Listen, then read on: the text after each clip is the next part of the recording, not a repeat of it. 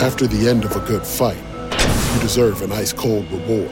Modelo is the mark of a fighter. You've earned this rich golden lager with a crisp, refreshing taste. Because you know, the bigger the fight, the better the reward. You put in the hours, the energy, the tough labor. You are a fighter, and Modelo is your reward. Modelo, the mark of a fighter. Drink responsibly. Beer imported by Crown Imports, Chicago, Illinois. At Parker, our purpose is simple. We want to make the world a better place by working more efficiently, by using more sustainable practices, by developing better technologies. We keep moving forward. With each new idea, innovation, and partnership, we're one step closer to fulfilling our purpose every single day. To find out more, visit parker.com/purpose. Parker, engineering your success.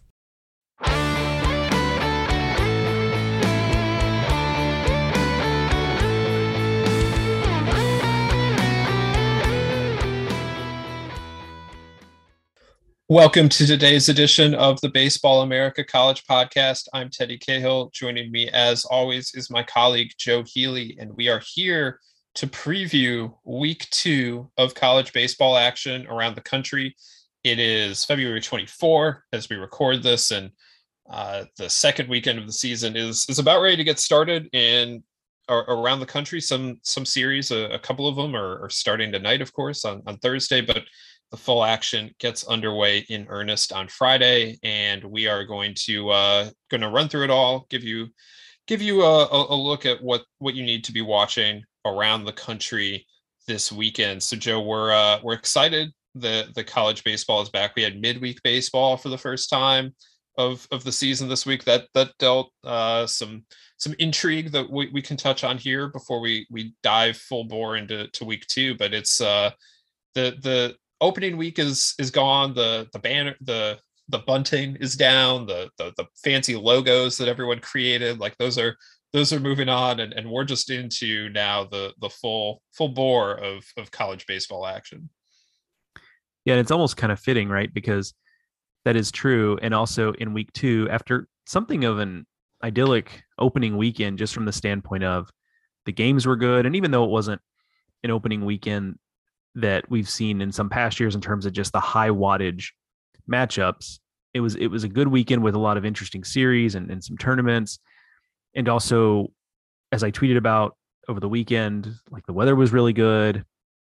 There was the only cancellation we had was a travel related one, not a weather related one, although I guess weather was part of the travel snafu, but it wasn't like everybody was at the field waiting to play and they couldn't play. So weather was really good. And the second weekend is just kind of like a dose of reality of also there's this, because it's a lot lighter on the schedule. There really isn't, a lot of high wattage stuff this weekend. And oh, by the way, the weather's going to be really cold in a lot of places, and even in some places where it is not normally very cold, which I think is going to create a little more chaos this weekend. And already things have shifted around significantly more than they did leading up to last weekend. Yeah, you're already seeing schedules moved around to try and accommodate, and yeah, there's no way that we don't lose some games related to weather this weekend. So if you're going to the ballpark, definitely check the weather. Probably need to bundle up in a way that you didn't necessarily last weekend. Just seeing some of the midweek action, you could see how cold fans were in the stands, and deservedly so when we're talking about temperatures of the 30s, like in Ruston last night. And I know throughout Texas and Louisiana, Oklahoma, that area of the country was certainly in the freezer, and that continues. So we're moving past idyllic, as you said, Joe, and into a little bit colder weather, reminding everyone that the sport starts in February. And on the subject of midweek baseball, I guess, Joe, let's quickly dive into a few of the results that stood out to us. Notably, UCLA lost twice. That was a bit surprising. They lost to Pepperdine on Tuesday, and then Nebraska Omaha on Wednesday, despite getting an electric debut from Thatcher Hurd, one of the top players in their recruiting class this year.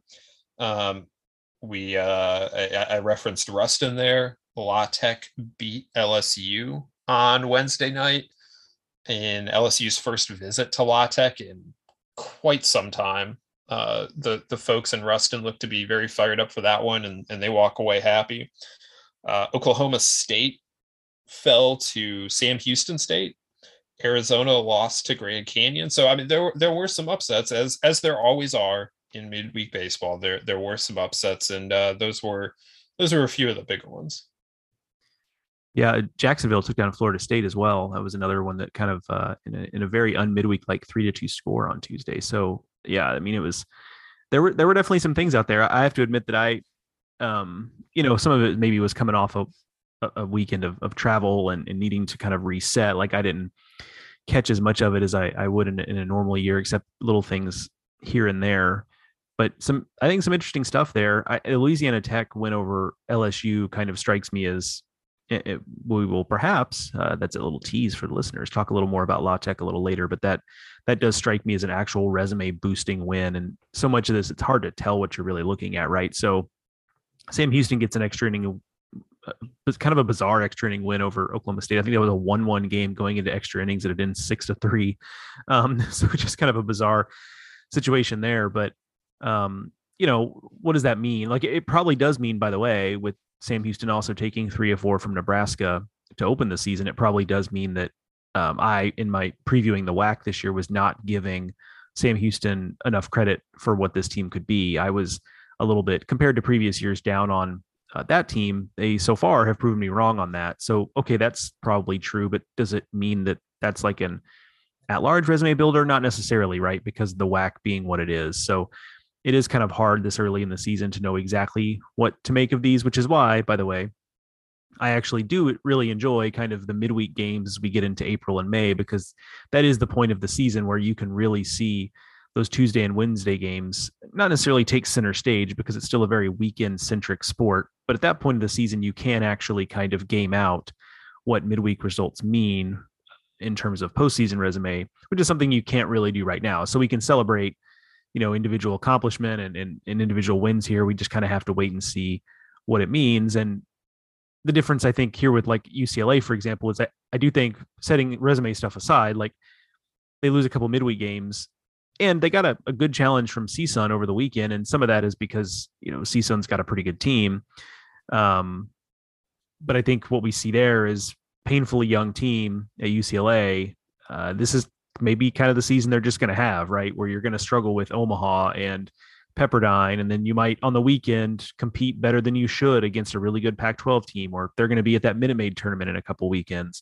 Maybe they do better there than you would expect because the talent is really good. It's just really inexperienced. And so I think this might just be a window into what we see from the Bruins.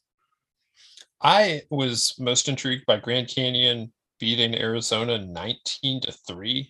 Mostly because I just watched Arizona over the weekend and they looked like they were the best team like no doubt about it. They were the best team in the State Farm College Baseball Showdown in Arlington. And then they go home and they get worked by Grand Canyon, which is a good team. And everyone knows what Grand Canyon is capable of. I guess we're sitting here singing the praises of the WAC here on the podcast today with you talking about Sam Houston too. But Arizona had 7 errors in that game, and they still, it only amounted to 6 unearned runs. They still gave up plenty of runs, but you dive into this game a little more and it just seems like a really strange game. Although defense is something to watch for Arizona going forward. They have a completely new look lineup, which means that their defense is new look as well.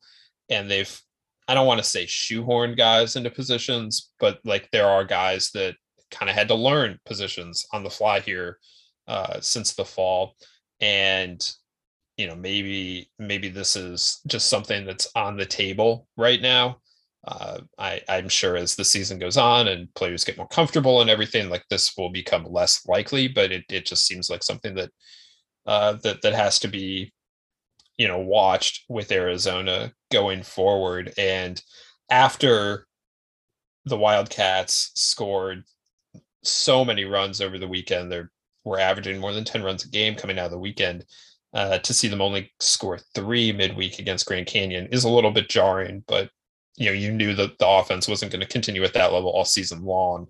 I just thought that maybe it would continue at least until into the weekend, and given who Arizona's playing this weekend, maybe beyond that as well. But that was not the case. Grand Canyon was able to go out and pick up a significant victory.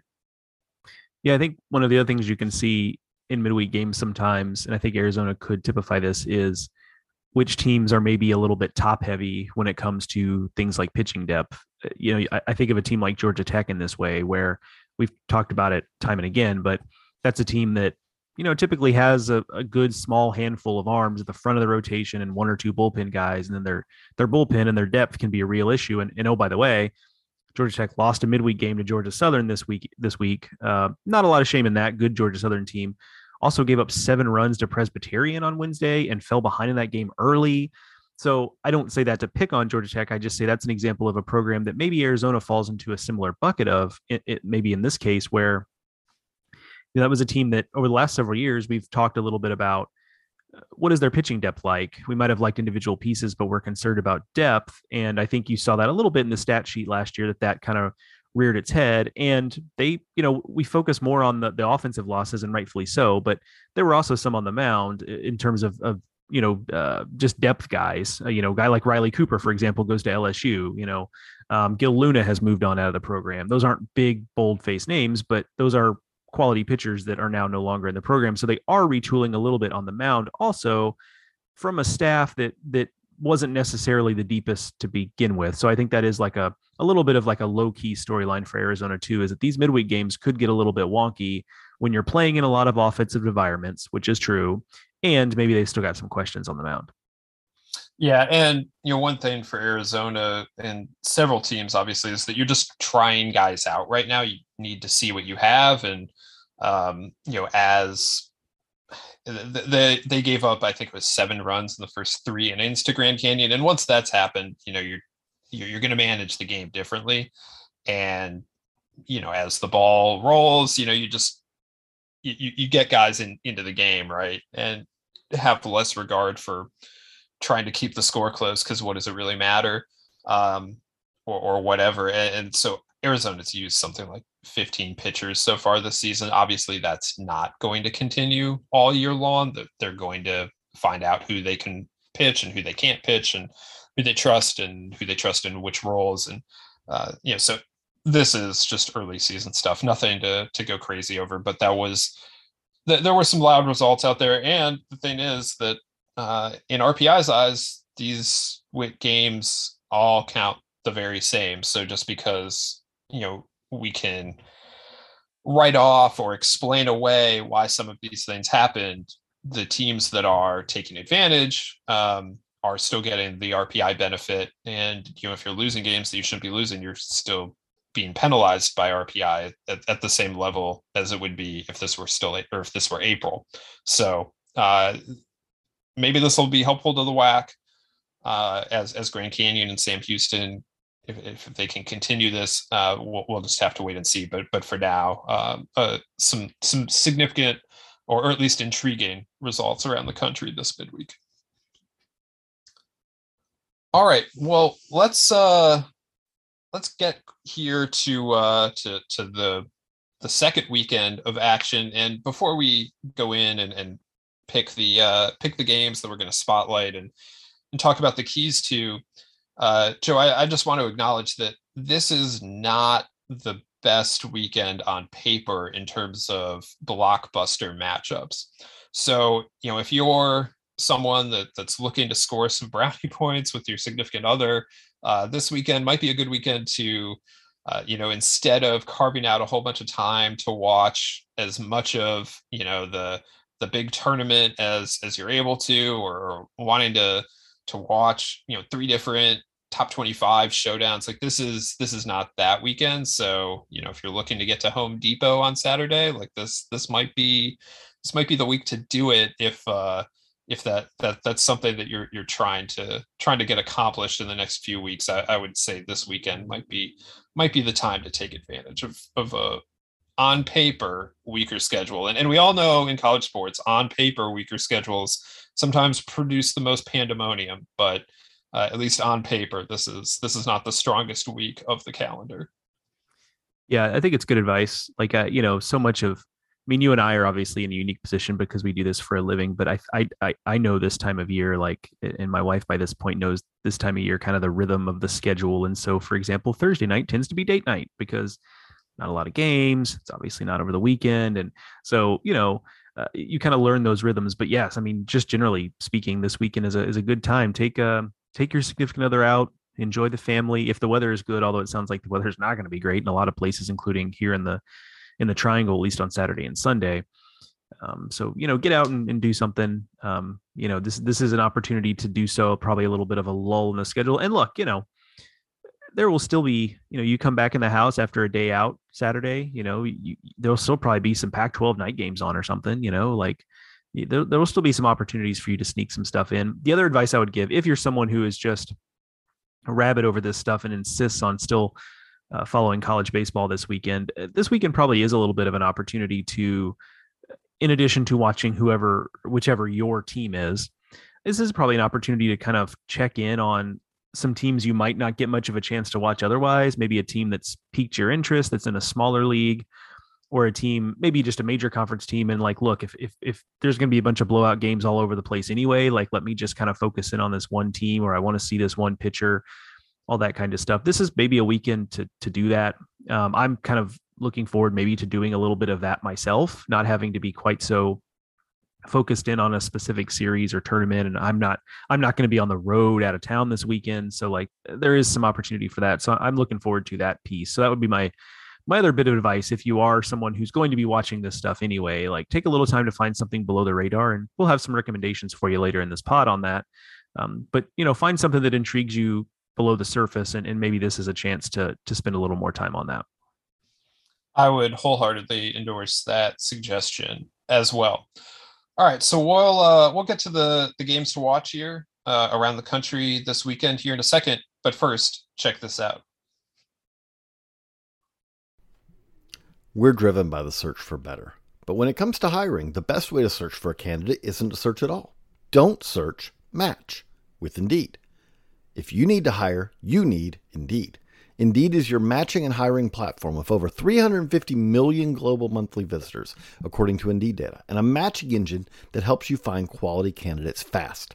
Ditch the busy work. Use Indeed for scheduling, screening, and messaging so you can connect with candidates faster. And Indeed doesn't just help you hire faster. 93% of employers agree Indeed delivers the highest quality matches compared to other job sites, according to a recent Indeed survey. What I love about using Indeed is how it does a lot of that organizational work for me. I can sort through candidates. I can respond to them. I can schedule interviews all through Indeed. Leveraging over 140 million qualifications and preferences every day, Indeed's matching engine is constantly learning from your preferences. So the more you use Indeed, the better it gets.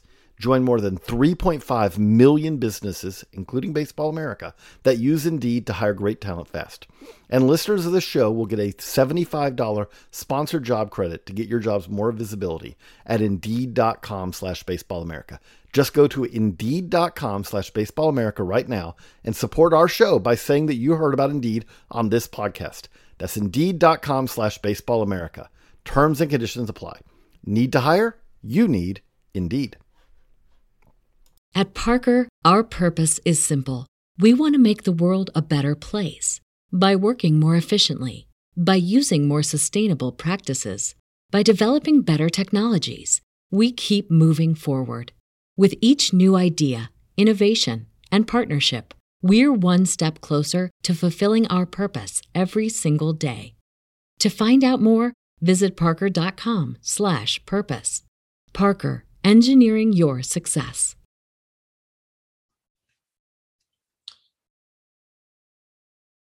All right, Joe, we're back. We've got a slate of games that we have selected to go over here. We've got some of the top games around the country that we're going to talk about here, and then Joe's going to help you find some of those under the radar gems that he talked about there just before the break.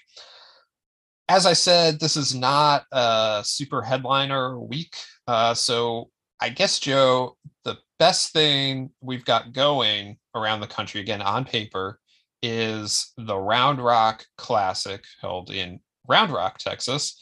It's going to be a little chilly there. They've already moved game times around to get off of, get around night games, eliminate those. But it's an intriguing field. Arkansas, Indiana, Louisiana Lafayette, and Stanford. Obviously, the two biggest teams there are the top 10 teams, Arkansas and Stanford, and they're lined up to play on Saturday afternoon now. It was supposed to be Saturday night, which is typically the biggest game at that tournament. So they are delivering a top 10 matchup. Indiana, however, looked poor over the weekend at Clemson as they got swept. The Cajuns went 2-1 last weekend against a good UC Irvine team. I'm intrigued by what UL is going to bring to this thing, but it's a good field, not as good as sometimes we see from this tournament, but it is a good field, and I am happy that it's delivering us a top 10 game at the very least. Yeah, it's that standalone game, is kind of like a beacon here for this weekend, and hopefully the weather holds out and is not either A, doesn't drive this game to be, pushed in some way, or, I don't even know what they would do in terms of pushing it to their day. That I guess they just have to cancel it if it was that bad. But I hope it doesn't come to that, and I hope it doesn't affect the game too terribly much, because that is the big headliner there. And the stylistic thing there will be obviously in that Saturday night matchup is, okay, Stanford pitching staff, how much have you grown up really? And the Arkansas offense did not have the type of opening weekend against Illinois State that they probably were looking to have. And some of that's probably Illinois State pitched better than we would have expected. And some of it's just, sometimes these things happen, opening weekends and slumps and things of that nature happen. But, that'll be the big matchup there. And Stanford, I think, had some good things last weekend on the mound. Obviously, Alex Williams pitched pretty well. Drew Dowd was a big part of it for me, because Alex Williams is Alex Williams. When he's been healthy, he's been very effective. The bigger question was a guy like Drew Dowd in the rotation was okay from freshman to sophomore year. How much of a leap has he made? And he was very good over the weekend against Fullerton, but there's a big jump between what Fullerton brings to the table offensively on the high end and what Arkansas brings to the table offensively. And so as a whole, that matchup, that's what strikes me as the key piece of that matchup there. How much does the Arkansas offense kind of come a little bit out of its opening weekend slumber, and how ready is the Stanford pitching staff to deal with that if the Razorbacks are swinging it a little bit better? So I think the weather there is very intriguing as well, because, if it is a colder and windier or wetter day, that does not play into offenses typically. And so you have two offenses here that can really hit very well, hit for power, and it's probably not going to be a power hitting environment. So then who's better equipped to deal with that? And, we'll just have to wait and see. I have no doubt that both offenses are they can adjust. Just because Stanford is used to playing in a more offensive or a more defensive park than Arkansas doesn't mean that Arkansas won't be able to figure out what they need to do offensively that day.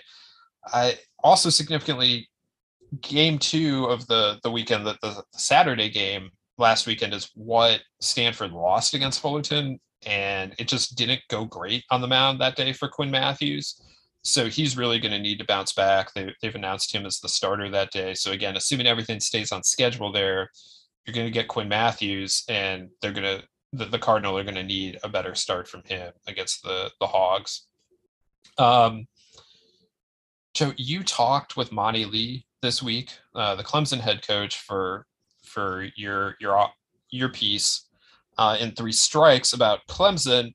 But they played IU. What did you learn from him talking about that series? Like, is there huge concerns right now about the way IU pitched last weekend, or did that seem to be kind of a fluky situation? What's your read on the Hoosiers coming out of week 1?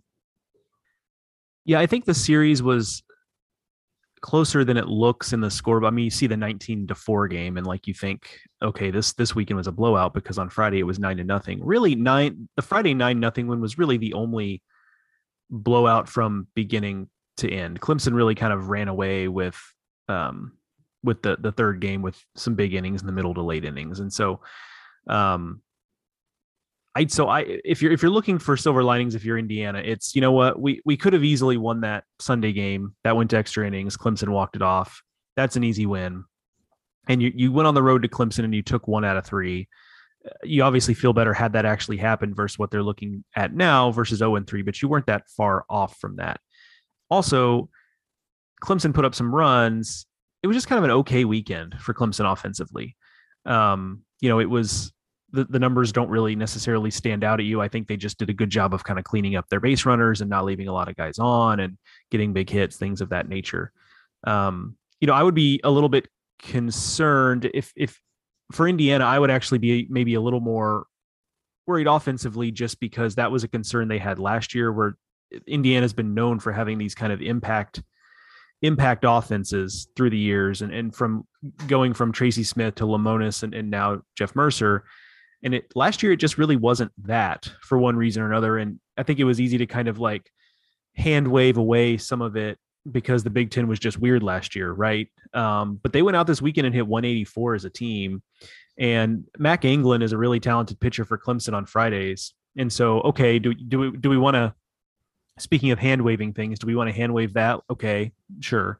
But then Saturday and Sunday, there wasn't a lot more else going on. And the Clemson bullpen gave up like 2 runs in 18 1/3 innings. And maybe the Clemson bullpen is better than anticipated, but word association with Clemson going into this year was not necessarily just like really high quality depth on the mound.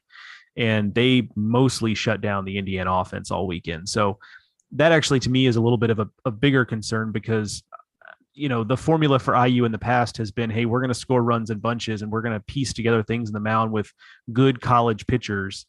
And not having the offensive piece to do that, I think kind of upsets the apple cart for them. So I will be looking for them to maybe show a little bit more of a sign of life this weekend. If they don't, I mean, Indiana's going to get buried under it here pretty quickly, unfortunately. Yeah, they are in dire need of a bounce back, and it's a tricky weekend to be needing to bounce back. I'm like I said, the Cajuns off to a nice start. They're 3-1 after beating Southeastern Louisiana midweek. They've won 3 straight since losing on opening day. They are not fully clicking offensively, I don't think yet. Connor Kimple has been really good so far. He has 3 home runs for them, and CJ Willis has been pretty good as well offensively. And after that, it thins out a little bit. They're going to need some guys to step up, and I have no doubt that they will. Matt Deggs is an outstanding hitting coach, but they're hitting .230 as a team, and just haven't really locked in yet, I don't think. And I don't know whether this weekend, again, it's a really tough weekend. These teams all can pitch pretty well. I don't know that this weekend is the weekend where it all clicks for them, but if they're able to keep what they've been doing going, and they've had enough on the mound to win these games, they're in a position to make a bit of a statement this weekend. The Sun Belt looks to be pretty wide open, and they're certainly one of the favorites to jump in there. And this weekend would be a chance to really plant the flag and say we are a team in the Sun Belt that is ready to go out and contend and ultimately win this conference.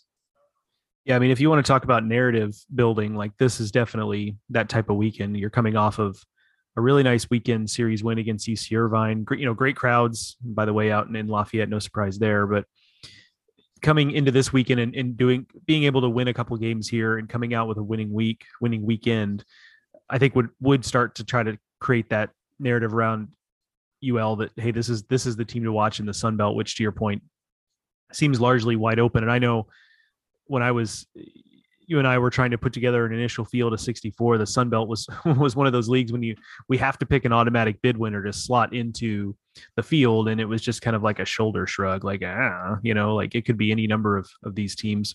One thing that I did like about what the Cajuns did offensively or have done over the last week or so is that The best Matt Deggs offenses have kind of been agents of chaos, and they do have 10 stolen bases. They're 10 for 10 stealing bases through 4 games.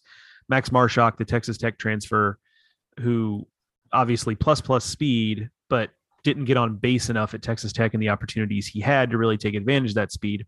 Wasn't a perfect weekend over for him, or a perfect first week, because he's, struck out 6 times and 14 at bats, but he's also put some hits together. He's 5 for 5 in stolen bases.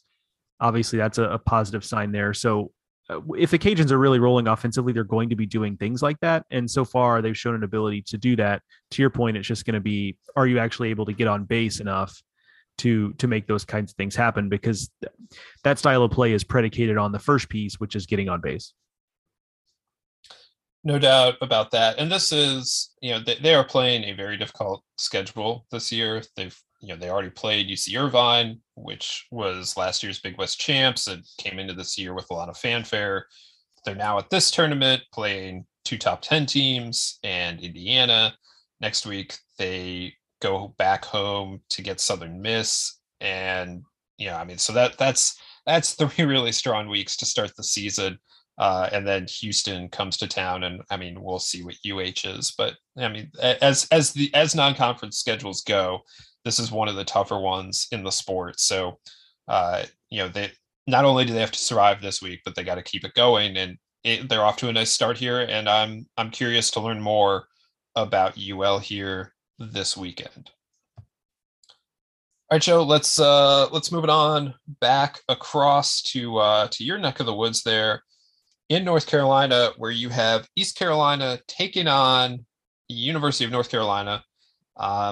This is a split series. They're playing the first 2 games in Chapel Hill before moving for the finale to Greenville. They last played this as a weekend series in 2018. They've played midweek since then, but this is a return to the weekend for this in-state rivalry. 2 teams in very intriguing places. ECU, of course, coming off of a very disappointing opening weekend series sweep at the hands of Bryant. They went out and got a win midweek, but they are, they're still smarting from that opening weekend, need something to turn around here. And UNC, on the other hand, was very good offensively over opening weekend against Seton Hall, and is looking to build off that momentum and to show show the ACC that they're not taking a step back this year, that they're ready to contend for a regional bid. We didn't have them in our initial field of 64 in the preseason. We were not alone in that. It seems like the consensus is that UNC is kind of destined for the bubble again. Last year they ended up on the right end of that. This year, they're going to try and go even further. But preseason, the projections had been that they would be on the wrong end of the bubble. This weekend, they have a chance to make a statement and say, no, the Tar Heels are they're growing up, they're ready for more. So a big weekend for both of these teams after very different opening weekend series. Yeah, it's so hard to know what we have with North Carolina so far. It's no disrespect to Seton Hall. It's just that we, you and I don't exactly know what Seton Hall is. And so UNC dominating that series is better than the alternative, certainly.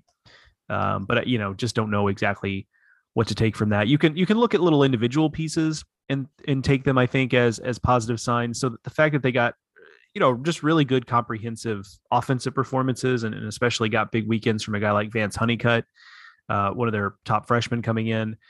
They were going to need him to be a piece of it, and it looks like so far he has been. So I think you can look at individual things like that and take them as good signs. I just don't know if we want to go any further than that necessarily in terms of drawing conclusions ultimately from what we saw first weekend. It's a tough spot for UNC too, just because I think there's, not that the motivation was really going to be a struggle. I think that gets overblown oftentimes about motivation and play, because the players want to do well. No one goes in there just kind of blasé about how they want to perform, but ECU knows they need this. Talk about teams that you talked about this a little bit when we recap the weekend. ECU it's not a murderer's row on their schedule necessarily, but it's a bunch of really competitive games that they're going to have to play well to win. And they showed, if they can get swept by Bryant, they could get swept or lose a series to any number of teams in front of them on their schedule. So ECU needs it, and that's not going to make life any easier for UNC. It's also, anytime you have these types of rivalries where it's, the big flagship state school playing, the perceived smaller school that is pretty proud of itself in terms of history and tradition and wants to prove that it's just as good. Like, there's those dynamics going on here that always kind of create like a tinderbox for really emotional series that, kind of give you like just kind of wild results over the course of an entire weekend. So I think there's some of that going on that would help ECU as well. So I think it's a tough spot for North Carolina. Obviously, we believe in ECU's talent and thought a lot of them coming into the season. Last weekend's results are a little bit wonky, but I think the Heels are going to get a good shot here from ECU. That's going to be a pretty motivated group. One thing that I will say that is pretty encouraging about what UNC did this over the last week, they also beat Elon on Tuesday, is that they have 17 extra base hits so far. 7 of those are homers. Yes, we're very unsure of what the competition is, and that's really putting it nicely. We're pretty sure that neither Elon nor Seton Hall is particularly good this year. But this is what you want to see a team do to lesser competition, not just beat them, but like really take it to them and leave no doubt. And so the fact that Johnny Cascagnazi is out there hitting 9 for 15 to open the season and has 3 doubles and a home run, and Vance Honeycutt already has 3 homers. These are very good things to see if you are UNC. The Tar Heels were particularly young last year offensively, so there is room for growth from where they were last year, and quite possibly we're seeing that already, but we're going to find out an awful lot more about the Heels and their younger lineup this weekend. Joe, you also said something there that I would love to examine further, and that's what is Seton Hall really, and really what is Seton Hall? Like what is Seton Hall? How did they name that school? These are the questions I have. Well, yeah, I mean, that question is probably going to go unanswered unless you'd like me to just sit here and Google that in the background here. And specifically, like, which of Seton Hall and Seton Hill came first, and then whichever one came second, did they like, oh God, we really want to call it this, but like, should we? Is that too confusing? Because I know now, like when I am writing up like a preview thing and somebody transfers from Seton Hill, because apparently, and I don't say this to no, it's quite a good D2 school. Correct. Yeah. So like Seton Hill actually puts out players, and like there's always a Seton Hill transfer like floating around somewhere. And so I always have to like be extra cautious to like make sure I'm saying Division II Seton Hill, because people will just assume you mean Seton Hall. So anyway, Seton Hall people... I have an answer. Wow. I filibustered enough. All right. To go to the Wikipedia. Let's founded in 1856 by then Bishop James Roosevelt Bailey and named after his aunt, St. Elizabeth Ann Seton. There we go. I mean, it's a boring answer. Like, no disrespect. I mean, that is kind of boring answer, but like, the only Seton Hall history I'm really interested in is like Mo Vaughn and Craig Biggio and John Valentin and those. I am hopeful that so Seton Hall last year had what was a pretty good team that fell short of the top of the Big East, in large part thanks to UConn. That team broke up in a big way. Like they lost all kinds of players from that team. I'm hopeful that someday Seton Hall can get back, because this is a program with a rich history, and like you mentioned, I mean, Mo Vaughn went there. Like there's a lot of history there, and it can be a good baseball program, and has been in recent years even. But this year, they are very much rebuilding, and I think you saw that opening weekend. Yeah, it's I'm with you there. Like, it's kind of that's such a unique little cutout of history, because it's not as if that also created like this 20 or 30 year run of just dominance as a Northeastern program for Seton Hall. It was a pretty narrow span of time there, but they were, in terms of Northeastern teams, they were really producing talent at a clip that nobody else really was. And that gives us great pictures like of Mo Vaughn and a Seton, because Mo Vaughn is built like Mo Vaughn, right? And like those like horizontal stripe uniforms that Seton Hall wore that have come back around several decades later, but just like on a guy the size of Mo Vaughn are not necessarily like the sleekest look. And then also, these a little tiny Seton Hall hat like sitting on just the top of his head. Just a massive human Mo Vaughn was. I would have liked to have seen what it was like with Mo Vaughn swinging a -5 aluminum bat. That had to be kind of a particular treat. Maybe not for pitchers. But yeah, and not for pitchers probably so much. That was probably not so much of a treat. But yeah, I mean, you talk about Northeastern. Now we're on a real aside here, but when I was over the weekend talking to Siena's coach Tony Rossi, and he was reminiscing about some of the Northeastern teams in the past, and he was out there having to deal with those Seton Hall teams and Hartford's Jeff Bagwell like at the same exact time. So just a little bits of Northeastern college baseball history there that I think kind of get forgotten. No doubt about that. All right, well, let's stray from the Northeast and let's head back to Texas, where Alabama is taking on the Horns, the number one Horns. This is the kind of the second straight year Texas has had a intriguing SEC series. Last year they had South Carolina come into Austin. This isn't quite that good. We're still trying to figure out what we've got in Alabama, but Alabama's picked up its wins so far this season. They're coming off of an NCAA regional appearance for the first time since I believe it was 2014. And now they have to go face the number one team in the country that's very much playing like the number one team in the country. Yeah, I mean, this is a weekend where this feels like, I don't want to say the results don't matter for Alabama. They most certainly do. However, what I would say about this weekend is it feels like the type of weekend where the win-loss results are secondary to how do you look stacked up against the best team in the country? Because we saw Texas playing a team that is not good in Rice. At least right now, that Rice is just not playing well. I mean, they won a midweek game against Houston Baptist, which, by the way, was like a very specific piece of Houston baseball thing because that's Lance Berkman versus Jose Cruz Jr. Coaching there. But Rice really struggled that weekend and has a lot of stuff to work out. And it's just obviously not nearly as talented. We knew that, but they looked particularly bad against Texas. And so Alabama is going to be something better than that, we have to assume. But how much better? Do you win a game and feel pretty good about that? Do you win a game and you're close in both of the others, in just one of the others? Do you fall off at the end of the weekend? Are you close on Friday, a little less close on Saturday, and the bottom falls out Sunday? So, again, like I don't want to say the results don't matter here because, hey, you know what? If Alabama comes out and wins some games this weekend, that's really going to kickstart any sort of at-large hopes they have. But I think it is more for Alabama to do with how close are we really to being among the elite in the sport, because I don't think we've predicted that for them, but I think it can give us a little window into how close this team is really to being a postseason team again, to taking a step forward in the SEC against a team that, oh, by the way, will be in the SEC soon, but is certainly operating at a level as high as anybody they're going to see in the conference. Texas plays 9 SEC games this year because they also returned that trip to South Carolina in the 4th week of the year, and they play 2 SEC teams at the Shriner College Classic in a week's time, and then they have their game against A&M midweek.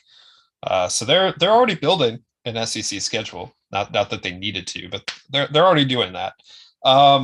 Alabama has hit pretty well so far this year. Pretty well is probably not even giving them enough credit. They've been a good offensive team to this point. They're now going to face, I've said it plenty of times, the best pitching staff in the country. So how, to your point, Joe, are they able to hang with that? Is this Alabama offense ready for that? But the bigger question for me is the Alabama pitching staff ready for this? Because the lineup returned a lot of pieces from a year ago. The pitching staff is a little bit different of a look this year. And so I'm very intrigued to see how that piece of it goes for the Tide this weekend. Just what do these arms have against the Horns? Grayson Hitt, has been, he was really good on opening weekend against Xavier. He was the best of the starters. They're going to need Antoine Jean to be better this weekend, but Grayson Hitt is he's a sophomore. This is going to be a pretty big step for him to go on the road and face Texas. So what are guys like that able to do this weekend is what I'm watching. I want to see these Alabama pitchers against a Texas offense that, I mean, I know everyone's focused on the pitching and defense part of it for the Horns. Like I'm certainly a part of that. That's what I wrote about in the cover story for them. But the lineup is very much clicking right now for the Horns. And what is Alabama going to be able to do to slow that down? Yeah, this is certainly not going to be something that Alabama hasn't considered and probably bemoaned over the last however long they've been preparing for this series, I guess. But boy, this series takes on a little bit of a different feel if Connor Prelip is around, right? Because he's a guy who could go toe-to-toe with whoever Texas is throwing on Friday and really gives Alabama a chance there. And once you've got that Friday game, which is no sure thing, sure, like I'm not counting that as a win, but you'd certainly like their chances. And once you have that first win, now like go win a couple toss-ups, or at least one toss-up and boom, you're there. Not having that is just a blow. And I don't, I don't need to belabor that point for the Alabama fans listening to this, but I think that's why it's big. You mentioned the pitching staff. A guy like Antoine Jean, I mean, start last weekend, walked 4 in 2 innings, and control has been an issue for him in the past. So it's just not something you can afford to do against Texas and expect to be successful. I mean, that goes without saying, but he's a big piece because he was not what Connor Prelip was immediately. Connor Prelip flashed so much as a freshman, and we saw what he was capable of. But Antoine Jean was highly thought of as well. The ceiling is high for him, and he's the type of guy who could, lead an SEC rotation if it all clicks for him. So I'm fascinated by that as well. I'm hopeful for a good series, obviously, but for Alabama's sake, hopeful that they really are kind of able to stick in this thing and make a run of it. I think Texas would probably welcome that as well, because Texas going into the Shriners tournament in Minute Maid Park next week, I think they probably in a perfect world would want to have been pushed a little bit going into that, because they're guaranteed to get pushed that weekend. And you don't necessarily want to go into that without having been a little bit battle tested. Yeah, I think that's definitely fair, that they would like to see that getting punched back. Right now it feels like what Texas has done is they've landed the first punch in every game that they've played, and that's been enough. Like nobody has punched back yet. So getting somebody to punch back at them this weekend, namely the Tide, would probably be beneficial to Texas, because it's going to happen at some point. Whether it happens next weekend in Houston, or in 2 weeks at South Carolina, or in 3 weeks when the Big 12 play starts, somebody is going to eventually punch back. And the sooner you see how you respond to that, I would think the better. Alrighty, let's stick, not stick in Texas as it were, but just head over one state to Louisiana. We've got an intriguing matchup here of Louisiana Tech and Tulane. La Tech off to a really nice start. They beat LSU on Wednesday, as we said early in the podcast, and Tulane also off to a really nice start. These were two regional caliber teams from a year ago. Tulane ultimately, slipped down the stretch and didn't make it. La Tech, of course, hosted regionals, but these are two good teams going at it, two teams that are expected to be in regionals this year. And, anytime you get those in-state games in Louisiana, I think they're really fun. That state loves college baseball, of course. And this one's a little bit of an interregional within the state. You have a team from up north in Ruston against, the team in New Orleans and Tulane. So hopefully get a fun weekend of baseball out there in Louisiana.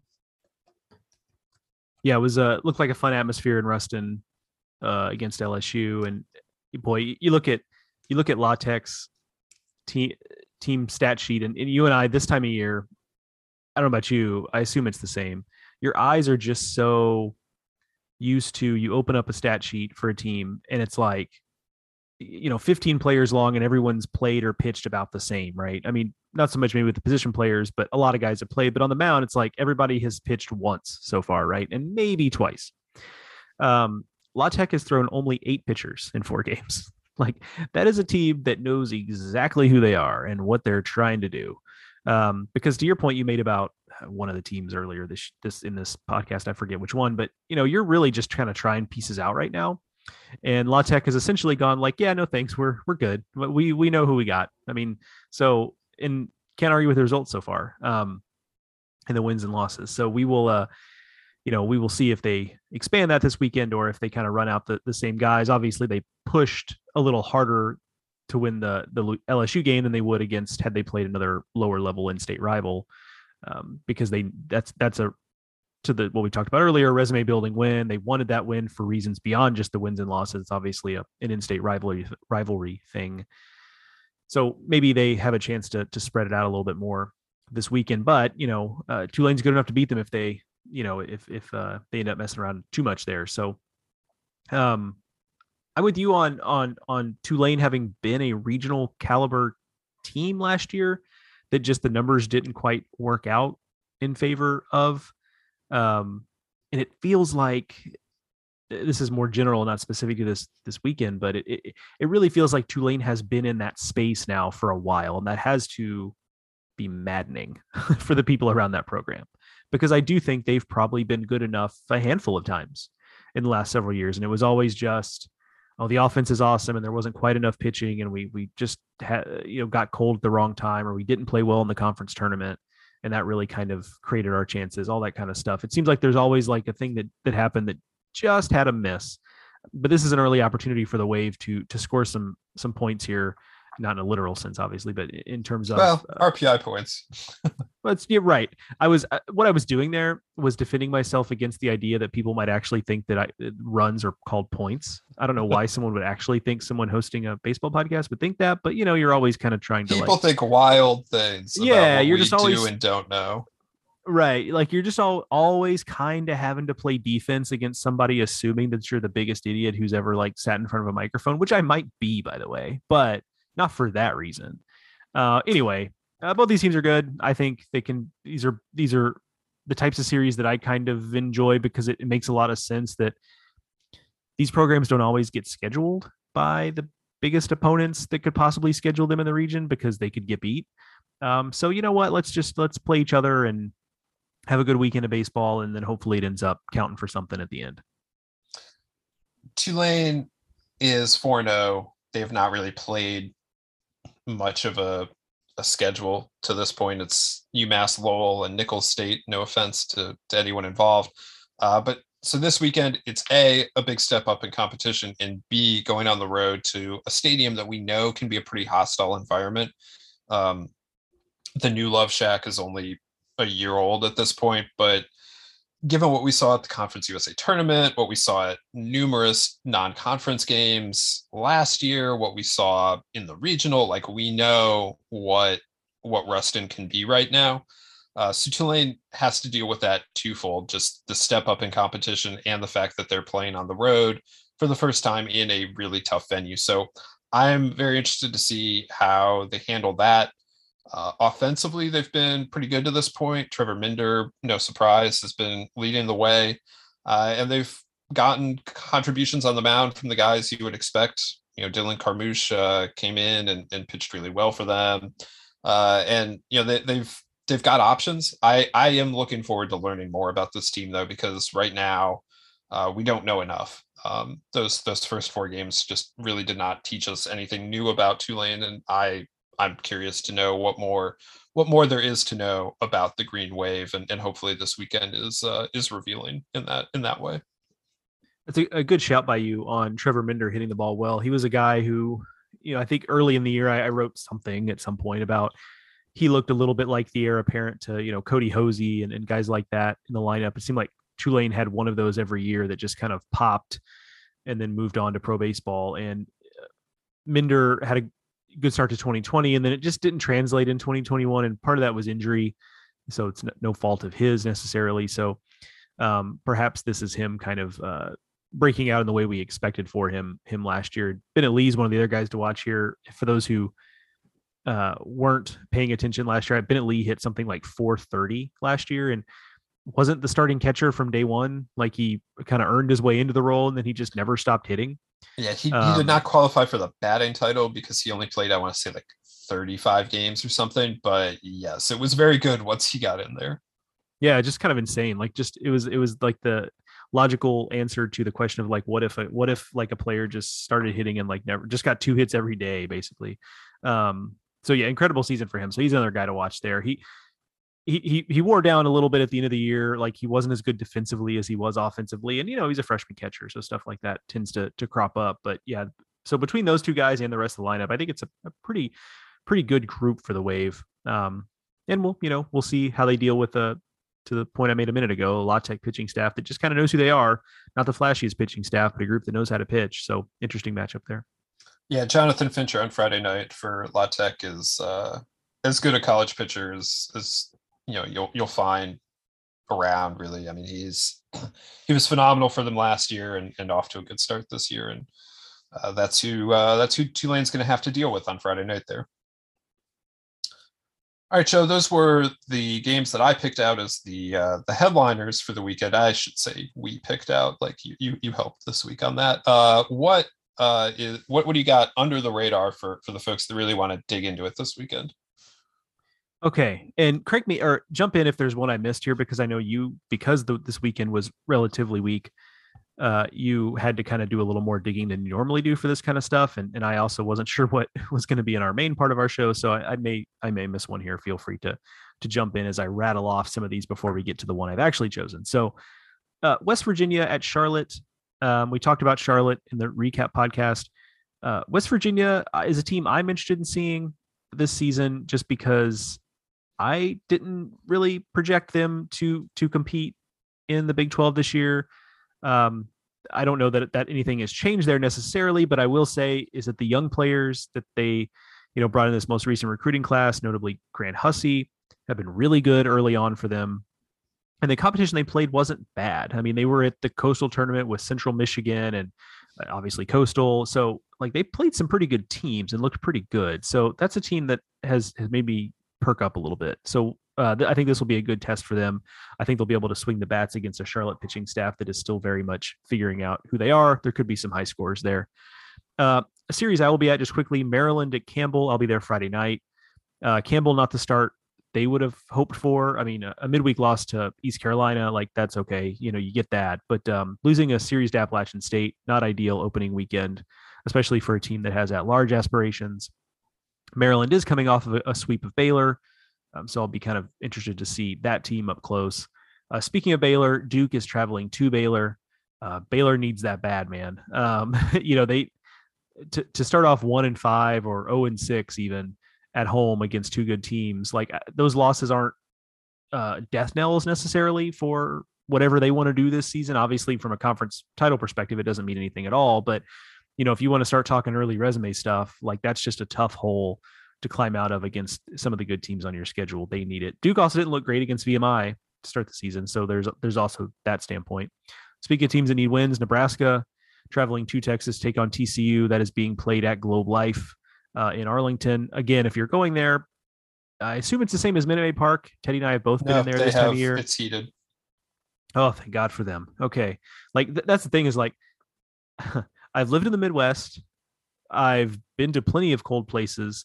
The coldest I've ever been has probably been at some of those Minute Maid tournaments early in the season where the temperature's not that low, but like the wind comes in through that crack in the roof, that gap in the roof, and just swirls around the stadium. There have been some brutally cold days there. But anyway, honestly, though, sometimes it's colder when they actually close the roof at Minute Maid. Yes, 100%. No, 100%. Because it does create that wind tunnel effect. Yeah, there's been times I've walked out of that stadium at night and been like, oh, it's so much warmer out here. But Nebraska needs wins. They got some bad news. Jake Bunn's out for the year, one of their key pitchers. That's not great. TCU, a team I haven't seen a lot of, probably will not see this weekend either, just because, other things. And it's I'll check in there probably, but it's not a team I'm bearing down on yet. So that maybe we'll learn something there. Nevada, UC Santa Barbara, a couple of regional teams last year. That's interesting out west. Always like to see that out west, a couple of good teams playing each other like that. Sam Houston visiting Dallas Baptist. Dallas Baptist took a series loss to SEMO opening weekend. I still think that's the favorite in the Valley, though. I'm not worried from that standpoint. But this Sam Houston team, like we talked about, that might be better than we think. So I think there's a chance that's a pretty competitive series in Dallas. Before I move on, and I would say if DBU wants to be an at-large team, like they will have more shots later, but they need to avoid taking a bunch of losses early on. Yes, I mean it's a good point, especially when you consider that SEMO. That's probably the favorite in the Ohio Valley and is a good team. That's also entirely possible that SEMO could be that and also have an RPI at 175, just because the schedule they're going to play is not going to allow for a lot of RPI help there. So you are correct. Dallas Baptist would really like to not mess around too much here. It feels like they have some room for error, more so than most Missouri Valley teams, but not necessarily a ton. Is there anything I missed there that we should mention to the people before I get to what we're actually going to break down a little more in depth here? I will give a shout to Air Force playing Navy in Kinston. I'm not actually sure if you can watch this, but anytime, if you're not in Kinston, but anytime that you have the service academies getting together, that's a fun one. The Tony Gwynn Legacy Tournament is happening this weekend in San Diego. It's not a blockbuster field by any means, but it's a bunch of good West Coast schools coming together.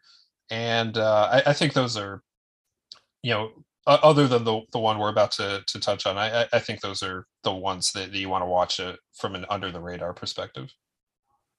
Yeah, we don't have to go on a long tangent about this, but I'm sad about the Tony Gwynn tournament not being what it used to be, because that was a good tournament. I don't know if it got cannibalized a little bit by the fact that UCLA and USC in another tournament that doesn't exist anymore, or at least not this year, what they used to call the Dodger Town. I don't know if that started taking teams away from it and hurt it in that regard, but that was a tournament, the Tony Gwynn, that got teams from all over the country to come around, at least for a few years there when it started off, and it just hasn't kept up in terms of the quality. So that's something I actually is upsetting, because there aren't that many. Unless you're in Arizona. Outside of Arizona, there's just not a lot of good tournaments early season out on the West Coast, and that was one, and it's no longer with us, at least in terms of the quality that it provided early on in the history of it. That is fair. One thing to watch out there, though, is San Diego had, I don't think we actually talked about this on the weekend wrap up, but they played Oregon very well over the weekend. They won the series there, and if they're able to keep that up, that's a team that can contend in the West Coast Conference, obviously under a new coach in Brock Undrich, as Rich Hill left to go to Hawaii, which incidentally is coming in for this weekend and the tournament. So USD is the team to definitely keep your eye on out there this weekend. San Diego State, intriguing as well. It's Rich Hill's really living right in terms of coaching in the places where in places that are just really beautiful. It's hard to upgrade from San Diego, but he kind of did it by moving out to the islands. So good for him there. Okay, so let's talk about the Kleberg Bank College Classic. And for those uninitiated, that takes place in Corpus Christi. They're playing that at Whataburger Field. Good. My favorite fast food joint. I'm looking forward to. I'm going to be in Houston in a couple of weeks for the tournament at Minute Maid, and I'm very much looking forward to some Whataburger. So this has made me a little bit hungry. Whataburger, not a sponsor, but could be. Oh, please, please, from your mouth to God's ears, honestly. What a dream. What a dream. Would love to read ad copy for Whataburger. It's a pretty good field, and I got to say, A&M Corpus Christi puts this thing together and is involved in it every year, and they do a pretty good job. Some of it is the ability to play at a minor league facility. That's obviously a draw. It's also warm. It's a beach community. All those things help. But they do a pretty good job of getting good teams down there. And so kudos to them for doing this. They've got another one. So it's Iowa, Pepperdine, Wichita State, and then, of course, the hosting A&M Corpus Christi Islanders. I'll leave Iowa to you because I know you've got Iowa thoughts. I'll focus on some of the other teams here. Pepperdine is coming off a pretty good start. Villanova series, okay. They swept that. You certainly would prefer sweeping it versus the alternative. They get a midweek win over UCLA in dramatic fashion. John Peck, their shortstop, a late grand slam to kind of deliver that win for them. And he's the guy who makes their offense go out there. Pepperdine tends to be a pitching and defense focused outfit. Trevor Niskern pitched really well against Villanova, 5 shutout innings. He's a veteran piece there. Nathan Diamond pitched really well against UCLA, 7 strikeouts and 4 2/3 innings. So that's a team that last year underachieved expectation. Nobody was more surprised by that than I was last year, just because they were so good in 2020. And we could nitpick the 2020 resume in hindsight, like how good were the wins really? But they were the types of wins you need to kind of build an at-large resume and to look like the favorite in the WCC. And then they came out last year and it just wasn't the same. And COVID affected everyone and maybe affected some programs differently. So maybe there's something to that specifically, but either way, it just wasn't a team that had the same juice that they had in 2020. So perhaps we are seeing a little bit of a restart of that. Wichita State's another team that needs the wins. Frankly, 0-4 start to the season, got swept by Louisiana Tech. Not a lot of shame in that, although they would have certainly liked to grab a game there, just because that's when you're on the road against good teams, you want to salvage something out of it. Jace Kaminska is the name most people might know, pitcher for them who was really, really good last year. He really struggled against Louisiana Tech. So that's going to be key for them. They're hitting 225 as a team. That's not going to get it done. It's a team that I think Teddy and I like individually, but we're going to need to obviously see a little more out of them this weekend, especially if they are going to toy with being a postseason team again. A&M Corpus, kind of a nice series win against UTA to start the season. We don't know exactly how good that program is, but that's a like program to A&M Corpus Christi, and they win that series, and they lost in the midweek versus Texas. Certainly that was not a surprising result there. One name to watch there is Hayden Thomas and how they use him. He's their biggest arm. He's a pro prospect. He's got Cape Cod experience. He pitched against Texas. He did start opening weekend, but only threw a couple innings. He pitched against Texas and threw a little bit more. Maybe they just wait until Sunday to use him or something. I'm not sure. I've not seen the rotation from them, but he's a name to watch, assuming he ends up starting a game as normal, because he's a guy who can, on his best days, shut down most offenses and gives them a chance to win each time out. So a little name to file away there for the Islanders. But I will now clear out and let you talk a little bit about Iowa. I know you have some thoughts on the Hawkeyes, who are off to a good 3-0 start. Yeah, so Iowa is a team that we picked to go to a regional coming into the year. Picked them to finish 4th in the Big Ten. And frankly, if I had to rate the Big Ten preview right now, I don't know. Maybe I would pick Iowa second behind Maryland. I'm not quite sure, but Maryland was impressive on opening weekend, but Iowa was impressive opening weekend. The competition was, let's just acknowledge that it was so-so. Like they played Air Force, Ball State, and Bucknell at the Swig and Swine tournament in Charleston, South Carolina. Those are I don't want to speak to Bucknell, but Air Force and Ball State are solid teams. Ball State certainly was a regional caliber team a year ago, should have made regionals, didn't get that at-large spot, finished in the first 4 out officially. Air Force is a really talented team and has some really talented players kind of like right off the edge of regional caliber. At least that's where those teams were last year. We'll see where they end up this year, but Iowa went out and they just took care of business. And what really stands out is what they did on the mound. They allowed a total of 6 hits on the weekend. They started it off with a 1-hitter against Air Force. The 1 hit was a Paul Skeens home run in the first inning, and that was it then for Air Force. They 2-hit Ball State on Saturday, and then they 3-hit Bucknell on Sunday. That's obviously very loud to hold any 3 teams to 6 hits on a weekend. And Iowa did it with some serious power on the mound. Adam Mazer, who transferred from South Dakota State over the summer, was their Friday starter, was up to 97. He retired the last 16 hitters he faced after that Paul Skeens home run on Friday. And it just kept going from there. Brody Brecht, who was one of the top freshmen to make it to campus in the country, touched 100. He's not even in Iowa's rotation right now. He is a two-sport athlete. He plays wide receiver for the football team, and I don't know whether he'll eventually move into the rotation or if they like him coming out of the bullpen in a piggyback role or whatever, but he touched 100 in his first collegiate appearance.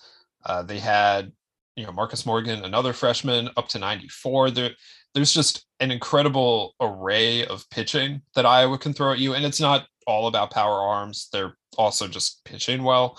But right now they have power arms that you don't typically see, really anywhere around the country, but certainly from a northern school coming out firing like they did on opening weekend. That's not something we're used to seeing, and it's a big reason why I think Iowa can make a lot of noise this year. And from a draft perspective, they're really exciting to watch. Mazer is a top 3-4 round type pick. But it's an older group overall, and it's a group that certainly should challenge for a regional and should challenge for a Big Ten title. Yeah, and it's we joke a lot about Iowa.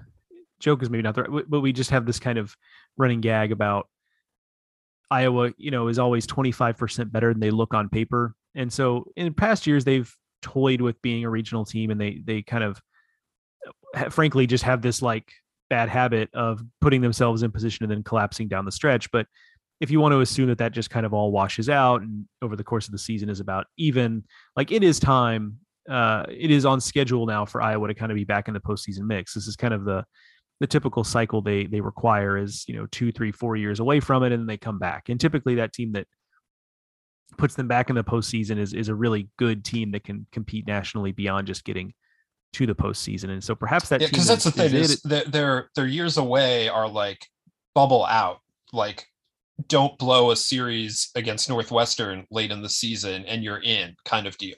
But Iowa the last couple of years hasn't been able to avoid that. So it's not like they're finishing 12th in the Big Ten. They're just finishing on the outside. And so, yeah, they're ready to go this year, even if they were slightly off your radar a year ago. A, because the Big Ten was playing conference only, and B, because they were not ultimately in regionals. Yeah, it's so, and this team feels like the type of team that sometimes I'm as guilty of this as anybody. Like I get allured by these teams that they bring back everybody from last year. And those, don't get me wrong, like those teams do have high ceilings if everything clicks, but sometimes the better mix is, hey, we've got a lot of veterans, and they do have a lot of veterans in this group that are guys who have been around for a long time, names that you would recognize, but they also do have a younger group that has pushed the veterans, and some of that is on the mound and some of that's also in the lineup. So it is kind of a nice mix of, we've got the veteran leadership, we've got guys we know we can count on, but also we've got some of these younger guys that are really pushing to get on the field quickly, which I can only imagine has created like an extra competitive atmosphere throughout, fall and preseason practice and what have you. And coaches talk about that. And sometimes it's easy to kind of roll your eyes at it and say like, okay, I mean, we hear that from every coach in the country, but I think this is where it does end up mattering a little bit when you have this particular mix of players where you have a really talented young group that's forcing their way into the conversation. And then you have a lot of veterans who don't want to necessarily cede ground to them in terms of getting on the mound and getting at bats and things of that nature. So we'll have to see, but it does feel like it's a group that is capable of good things and could be a particularly good mix in terms of the roster. So if you're headed down to Corpus Christi this weekend, that's absolutely a team worthy of your time to check out. Joe, the last thing, the weather will be a little bit warmer than it will be in other places. Although I'm looking now and it's like in the low 50s and rainy. So like, I apologize in advance for giving people hope if they are heading down there. That is not particularly good weather, but we'll at least hope for the rain part to hold off.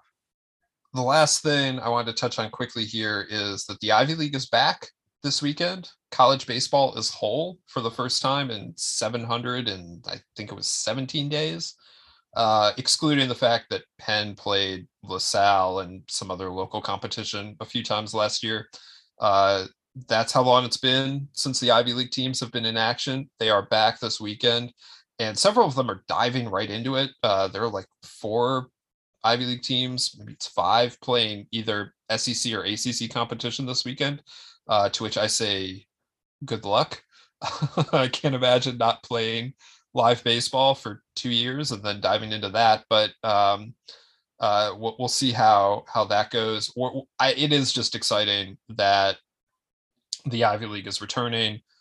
Both teams that individually opted out of last season, Maryland Eastern Shore and Bethune-Cookman last weekend, returned, and now this week the Ivy League is coming back. Yeah, I wrote about that a little bit in Three Strikes this week, just because it's such a unique. Obviously, it goes without saying it was just a unique circumstance. But I mean, the example I gave there is, think about it this way: you're a freshman in 2019, and maybe you played quite a bit, maybe you didn't. But either way, you went into 2020 kind of thinking like, okay, like I've got a year of this under my belt. I'm a little more comfortable with the commitment it takes to like play baseball and also, oh, by the way, go to school at an Ivy League school. And so 2020, I'm going to be way more prepared for this. Like I'm going to be a big contributor this year. Well, your season gets canceled after 7-8 games in most cases for Ivy League schools. Then the 2021 season gets canceled. And assuming you're still on campus and sticking with the program, like you're now a senior and you've got like one last shot to like do this. So that has created a situation where it's really hard to know what to expect from the Ivy League, on top of the fact that Ivy League institutions are not allowed to play graduate students as part of athletic competition. So whereas most schools around the country could offer 5th and 6th years to upperclassmen, Ivy League schools have lost a boatload of players over the last couple of years as they matriculated out of school, but also just some who are like, yeah, I'm not going to sit out 2 years. I'm going to go play somewhere else. So who knows what we're going to see from the Ivy League this year, but it is good to have them back. Alrighty. That's going to do it for us today on the Baseball America College Podcast. You can follow us throughout the weekend on Twitter. I'm at Ted Cahill. Joe is at Joe Healy BA. And we'll have plenty of content over on the website, baseballamerica.com, to read. We'll be back here with another episode of the Baseball America College Podcast on Monday on our typical twice a week schedule here going forward throughout the season. So make sure you are subscribed to the Baseball America podcast on your favorite podcasting app, be that Apple Podcast, Stitcher, Spotify, wherever you find your podcasts, you can find us. And while you're there, rate and review. We appreciate that very much as well. Hopefully we've got another great weekend of baseball lined up. Hopefully everyone is able to get as much in as possible, given the weather situation. No matter what, we will have it all covered for you throughout the weekend, and then again next week on the podcast. For Joe, I'm Teddy. We'll talk to you next time.